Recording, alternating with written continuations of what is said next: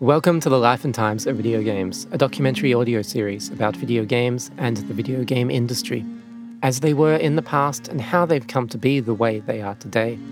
My name is Richard Moss, and this is episode 29, Utopia, and the teacher who made a game of its impossibility. We'll get going in just a moment. Life is chaos, disorder, imperfection, disharmony.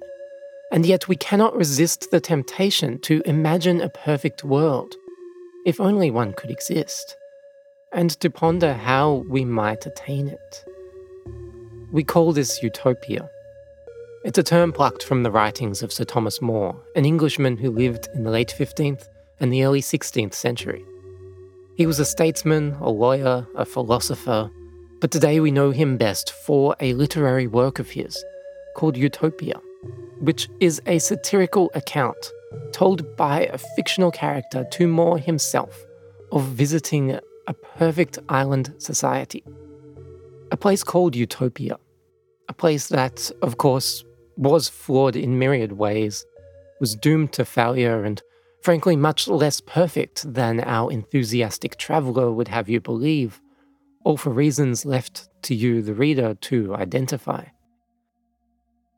It was hardly the first time that somebody had imagined or even satirized an ideal society, but it captured the imagination in such a way that we named the concept after this fictional place.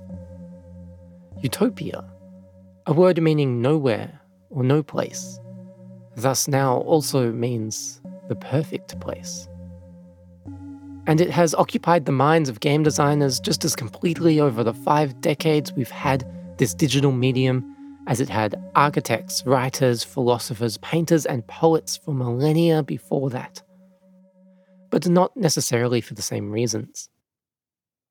For you see, game designers, in the same vein, it seems, as Sir Thomas More, tend to think in systems, not ideals. They look at the interaction of these systems and examine how the world works. They play with systems, and they create models and simulations with them, so that we may play with them too. Thus emerged Utopia, the video game, an early 1982 release from Mattel's Intellivision home video game console. It was a bestseller, but more importantly, it was a critical darling that proved so influential that it would foreshadow the creation of 2, maybe 3 major genres, as well as one of the most influential games of all time. But I'm getting ahead of myself, so before I tell you about Utopia's legacy, I want to share the story of its creation. And in order to do that, I need to lay out some background context. So let's go back to the mid-1960s, probably around 1964, 17, 18 years before Utopia's release. There's this kid, Don Daglo. He's the one who would go on to make Utopia. But at this point, he's in 6th grade. He's been hearing for as long as he can remember from his anthropologist-turned-accountant father that one day computers are going to change the world. And now his teacher has taken him and a couple of his classmates on a field trip to San Francisco to see some computers up close. This is at the time when computers are room-sized monstrosities operated in freezing cold conditions, and when they mainly used punch cards for input, which literally that means like cards with holes cut into them. And the operators of one such computer decided to show Don and his classmates a quirk in the design of the system that caused it to emit various electromagnetic frequencies as it operates, frequencies that could in turn be picked up by a portable radio to play sound.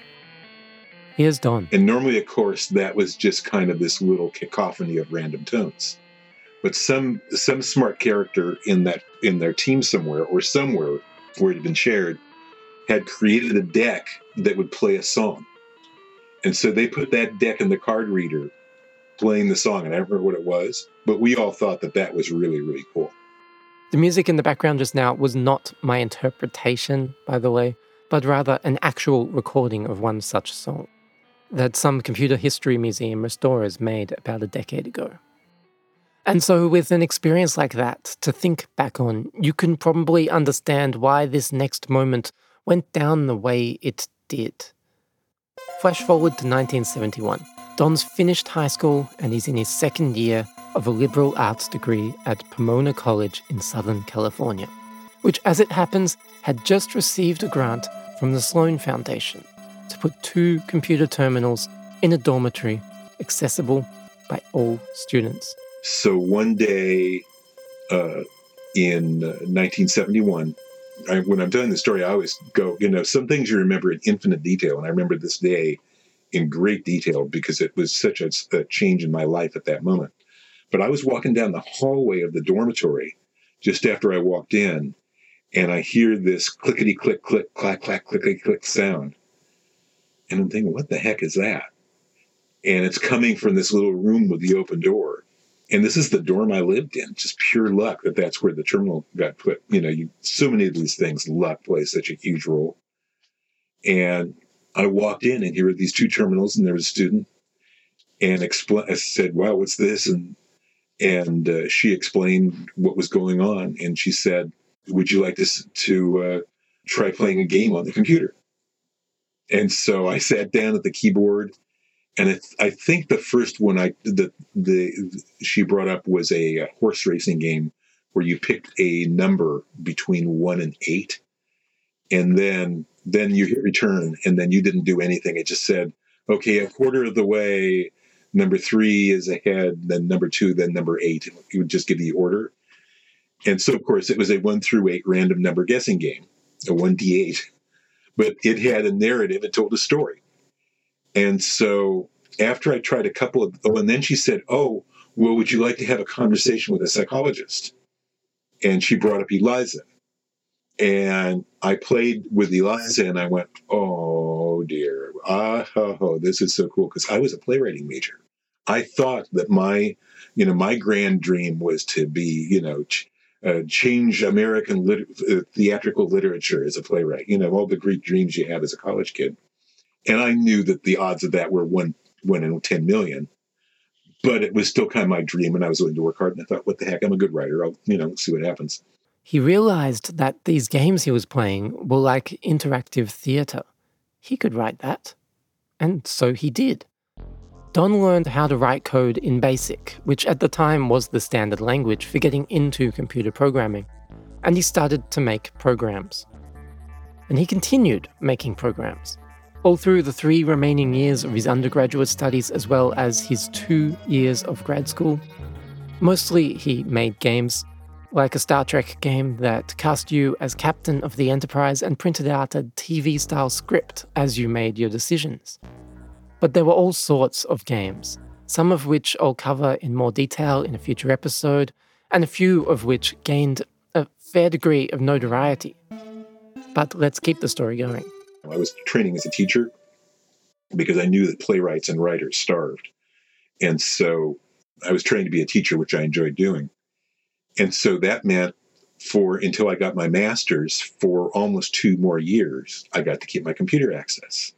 And 3 days after I got my master's degree, they hired me as an instructor in the teacher training program in the Department of Education. And I taught there for 4 years, which gave me 4 more years of access on the computer system. So I had 9 years in which I could be writing on a mainframe. So basically most of the 70s, I had mainframe access. Most people who had the same passion as me and were doing what I did, if they got a couple of years access, that was great. And I got 9 years. And that's just nothing but pure luck, right place at the right time. That wouldn't be the end of Don's luck either. There's a story he likes to tell for this next bit, so I'll just set the scene again. It's 1980. Don has a wife and a baby and a mortgage, and he's working 3 teaching jobs to pay the bills. And he's unhappy. He specialized in something called multicultural education, but he'd moved up into an administrative role in the school district. And they weren't being very multicultural with their thinking. And so he was struggling to navigate what he remembers as a very political internal culture that ran increasingly counter to his own beliefs. I was driving along one day in my car, just at the point where this was just coming to a head, that this was going to become a pretty hostile place with this new set of people who'd been voted in. and an ad comes on the radio. And a voice on the radio says, "Would you like to work in the exciting world of video games?" Which now is, this very new thing. And I'm driving along and I'm thinking, yeah. I mean, I know how to do this. I know how to design games. Would you like to help shape the future of this exciting new form of entertainment? And it's kind of, yeah, I would. And the joke, which I admit I've told 50 times over the years, I was driving a convertible. And it's half true that I thought about, okay, is this the radio talking to me or is it God? Because I needed a job at this moment. It was talking about exactly what, this many people in the world had experience doing, and I had experience doing. So they said, so the voice says, if so, call Mattel Toys at 213-978-JOBS. That's 213-978-JOBS. And so got an interview. They were looking for computer science majors. But once they heard I'd been designing computer games for 9 years, it was kind of like, oh, okay, no, this is going to, yeah. And they gave me an offer. And so I went to work for Mattel Toy. And I didn't know at the time, but my first day was day one of the in-house and television team. I'll continue with the story right after I read this message from my sponsor. Did you play games in the 1980s? Do you own a Mac? Retro Games for Mac is a collection of 20 different titles inspired by some of the greatest hits of the past. The selection comprises a mix of arcade games, puzzle games, casual games, all upgraded with modern graphics and sound, a consistent user interface, and even hidden cheat codes to discover. And they're pretty fun, I've seen them. The series was created by Richard Bannister, and it owes much to the games he played 35 years ago on his Amstrad CPC 6128. Individual titles cost just $1.99 from the Mac App Store, and 10 game packs are available for $9.99. To learn more, listen to my Indie Spotlight interview with Richard, or visit retrogamesformac.com. That's retrogamesformac.com. All right, let's get back to the show. When we left off, Don Dayglow had just explained how he'd left a career in education to work on video games for Mattel, who'd been happy to have him once they'd found out he'd spent 9 years making games on a mainframe computer as a hobby. And unbeknownst to him, his first day at the office just so happened to also be day one for Mattel's in-house Intellivision team. Before that, the Intellivision had been handled by a group of outside consultants who wrote games for their test market in Fresno, California. The testing had gone well, so Mattel was set to launch Intellivision nationally, and Don was one of 5 people hired in the in-house application software team that kicked off work in December of 1980. Their job was to come up with games to sell for the Intellivision. And not just any games, but all the games, because there were no third-party developers or publishers just yet. So I was initially assigned to the keyboard component. If you read about Intellivision, you read about master component that rested inside the keyboard component. Both had been test marketed in Fresno. The keyboard component had problems with its cassette tape. It was really ahead of its time in many ways. It was a wonderful device. But for cost purposes, they couldn't use a floppy disk. They had to use a cassette. They had problems with it. They were having trouble resolving within the budget they'd been given and the price point the machine had to be at. So it did not come out of test marketing immediately. It was still in test market when I got there. And so they wanted more educational titles. Oh, wait, Don, you've been you've got a teaching credential, which is what American teachers have to teach. And you've taught in the classroom, you taught adult school, you taught grad school. Let's have you do an educational game for the keyboard. And so I jumped right in on that. And I was thinking, okay, well, I should pitch something that is a very mainstream class that all parents took when they were in school, or a subject that everybody had to learn when they were in school, because that's something parents will recognize. That's not a peripheral title that will feel like it's core.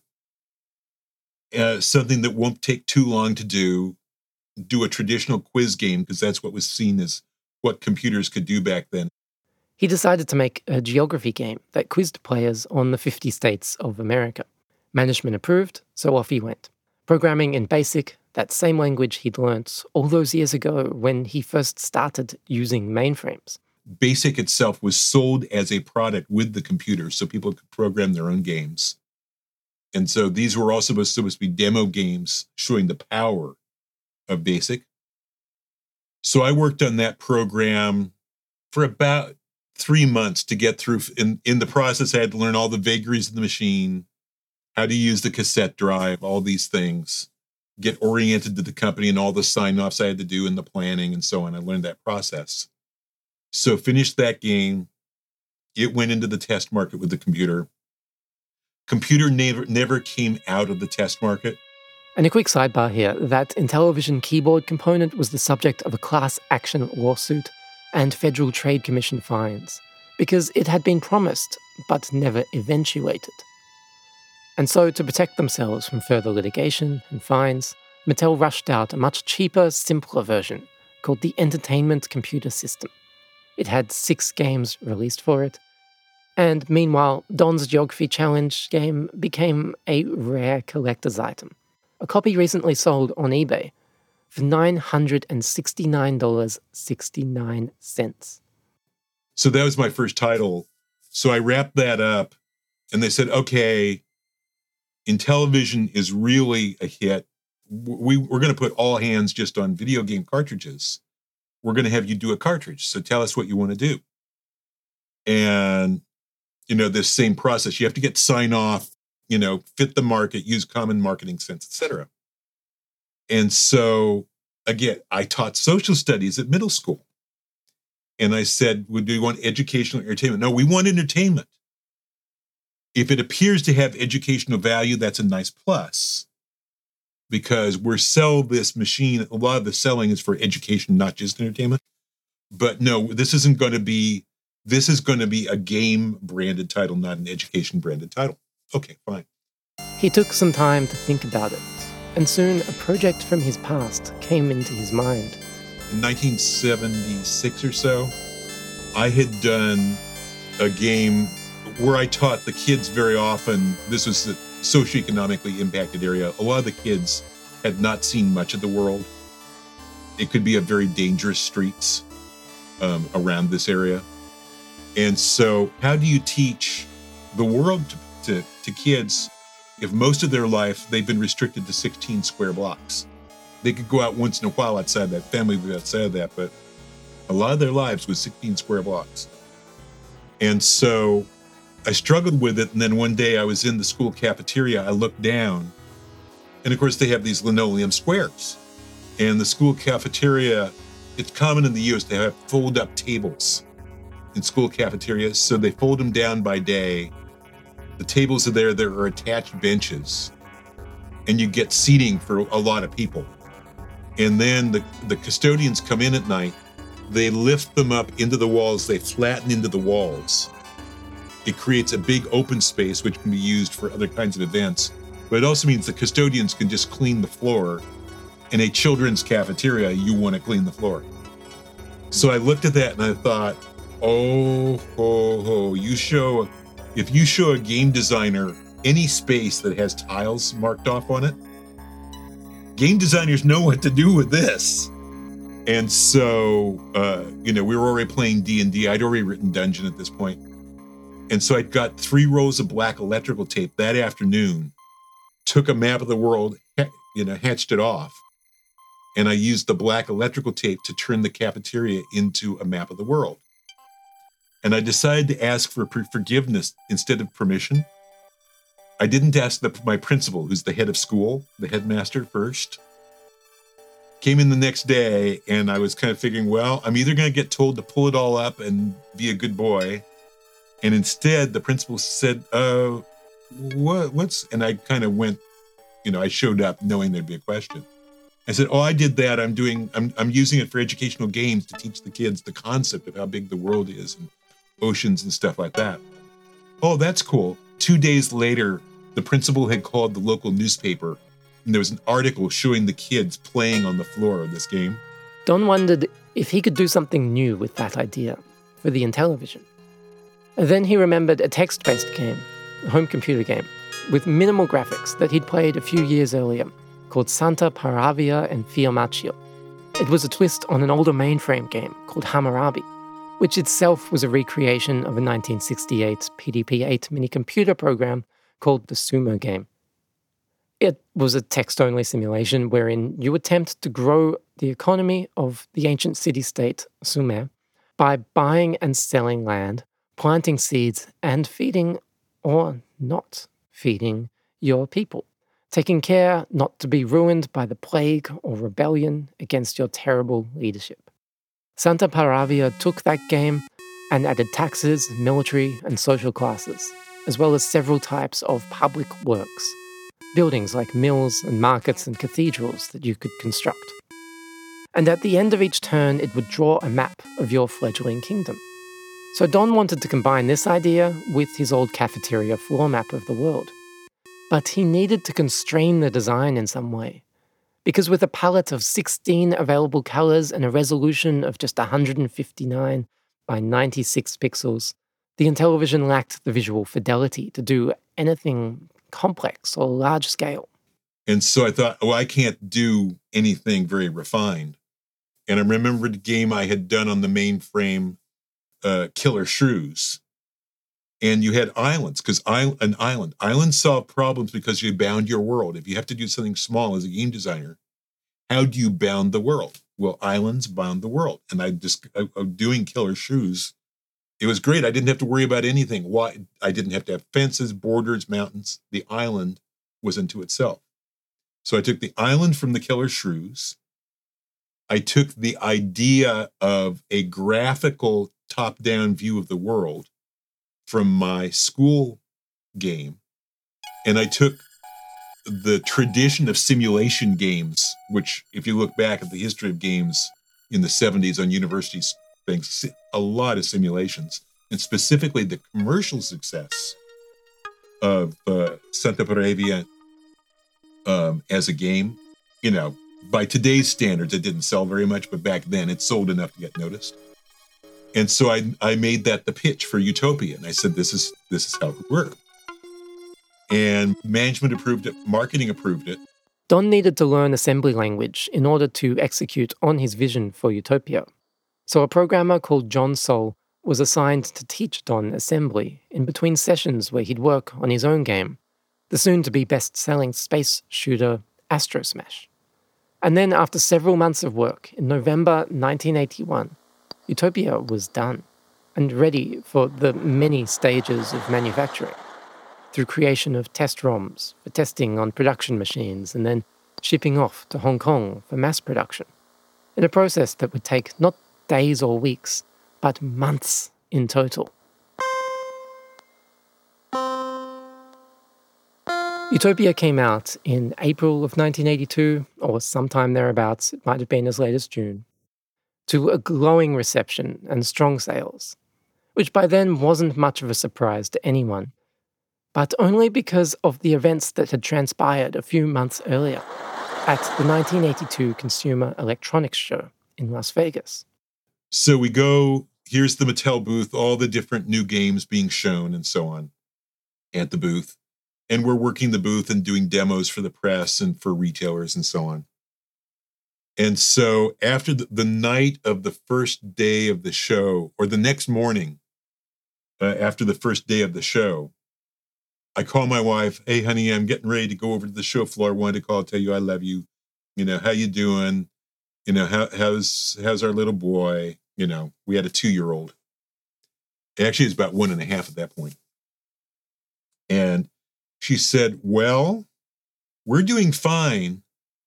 But I opened up the newspaper this morning, and the Los Angeles Times, and Utopia is on the front page of the entertainment section. The headline read, "Video game makers offering new twists."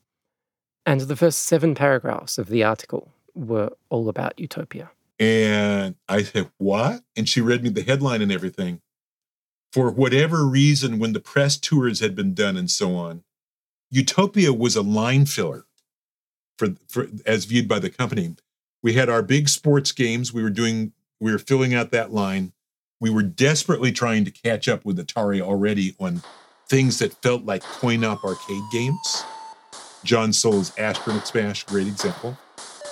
But they still wanted a broad line, and so that's why they'd approved Utopia when I pitched it.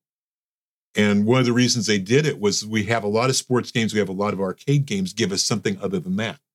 And so Utopia as a strategy game that had a guerrilla educational purpose, because, you know, it taught about these values of how do all these values interplay, you know, what makes a society work, you know, things that you teach in social studies.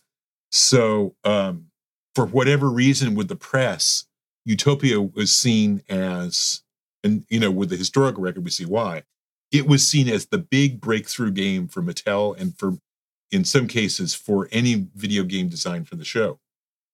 And I'm just floored by this, because this is what, January of 82, 13 months before that, I'm a teacher and school administrator trying to figure out how I escape a hyper-politicized environment and still writing games on mainframes a hobby, never having made a penny off of it.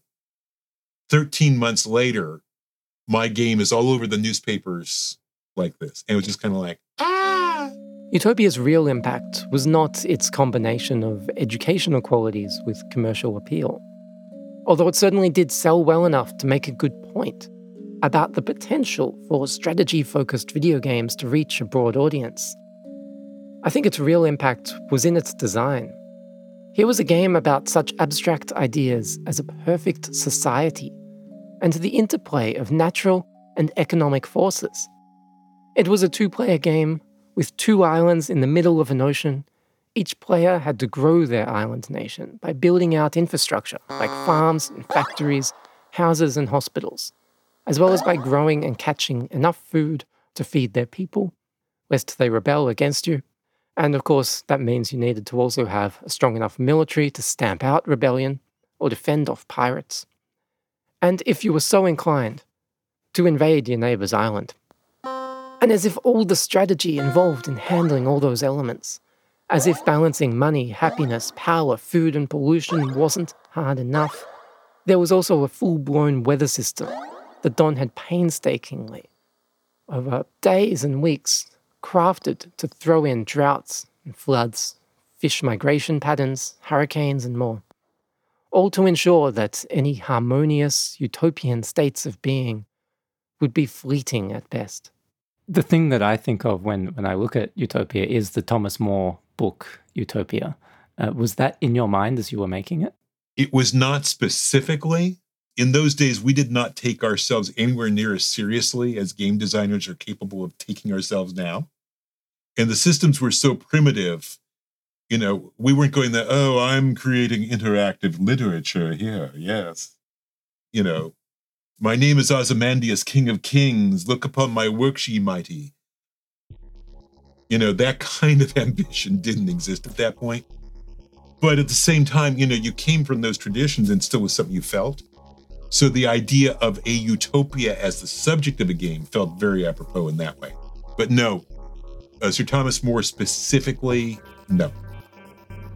And one of the things I find really, really interesting about the game is that it seems like it's kind of predicated upon entropy. Like this idea that true utopia is impossible. You can maybe reach it briefly, but then you'll lose that balance, and it'll always be fleeting utopias because the systems that underpin our society, they lean towards chaos.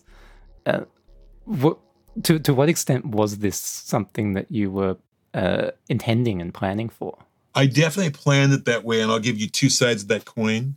Side number 1 is it's a game. In a game, you have to have challenges. If you can reach nirvana and the machine goes off and goes, ding, ding, ding, ding, ding, you've achieved nirvana, game over. Well, that's nice. And once you figure out that pattern, you'll no longer play the game. So the idea of it being the pursuit of perfection, but perfection is impossible, is inherent to good game design. you have speed runners. There's, we could have a great discussion about exceptions and outliers to prove the rule. But as a principle of game design, we want to have challenge, and we want to have challenge that keeps you coming back. The other element is I had learned very clearly as a school administrator and school teacher about the imperfections in life, and that you're not going to just sweep aside all the problems in the world and create even a miniature shining star. You're not going to be able to do that. And so it's also realistic in that it's a matter of maneuver the pieces, but people need to have jobs. Okay, you need factories. Oh, but that's going to produce more pollution, which is going to create health problems. Well, let's have a hospital. That'll help counter some of the health problems. And you can plant so let's create all of these interactions and these checks and balances. So instead of, okay, I built 3 farms, 5 schools, and I'm done. Thank you. Thank you very much. So there's always something else that's creating a problem. And then, of course, there are the rebels, which are both a feedback mechanism. But of course, in the 70s, we had all these things of different places in the world where one country was spending money to help rebels in another country, and then going, "Oh, we don't know anything about it. You're an evil, evil government, and the oppressed people you oppress need help, but we don't know anything about those rebels."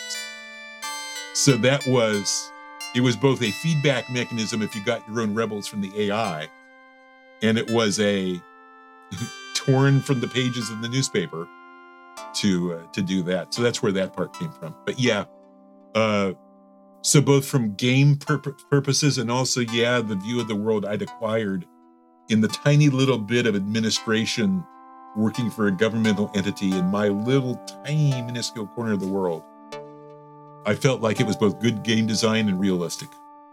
It was also critical both for Utopia's commercial success and its ultimate influence on the industry, that the game be more than a digital board game. It had to come alive. Immediacy meets strategy, thinking meets action. In Utopia, we can see the beginnings of new genres. It wouldn't be the only antecedent for real-time strategy, or city-building games, or god games, or even, despite its label as a Civilization 0.5, for that genre of Sid Meier's Civilization-style empire-building turn-based strategy games. But they're all there, each of them, incomplete, partially formed ideas within an idea, waiting for the technology to mature enough that someone else could come along, pluck them out, and make them whole. What do you think of as the legacy of Utopia? I think the intentional legacy is God games, Civ games, all those. That kind of thing was, I think I mentioned, was a tradition in the 70s in text games, doing something like that where you took some aspect of life and you did a simulation of it in text.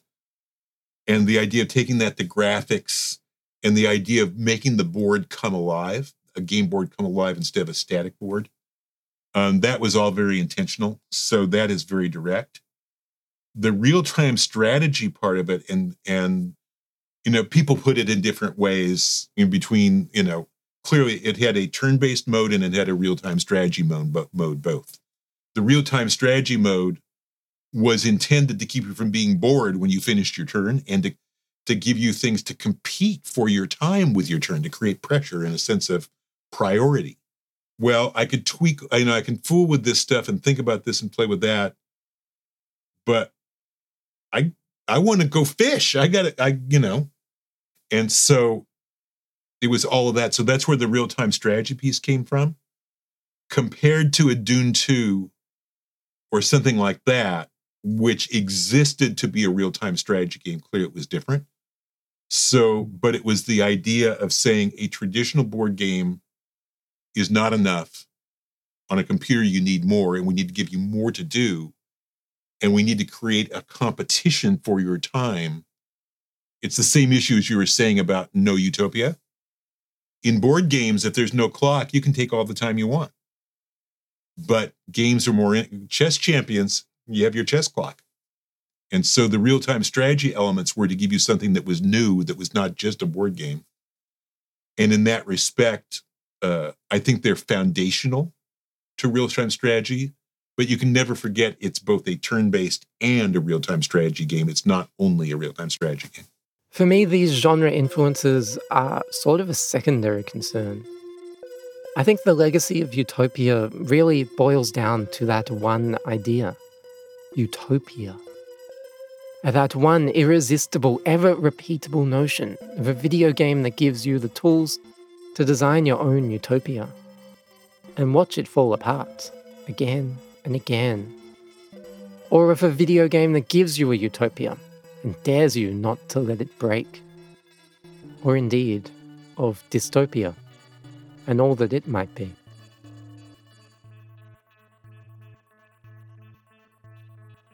The Life and Times of Video Games is created entirely by me, Richard Moss, with support from my wonderful patrons. And a special thanks, as always, to producer-level supporters Robbie Bahart, Kerry Clanton, Vivek Mohan, Simon Moss, Seth Robinson, and Wade Tregaskis. You can join this 6 and 22 others, yes, it's growing, it's wonderful, to help make this show sustainable, to gain access to bonus content and research notes, to get rid of the cross-promotions, the ads and intermissions, and to shape the future of the show by heading to patreon.com/lifeandtimesofvideogames.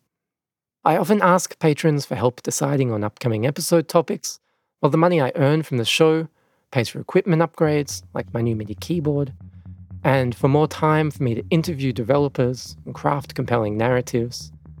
So your voice and contributions really do make a difference. That's patreon.com/lifeandtimesofvideogames.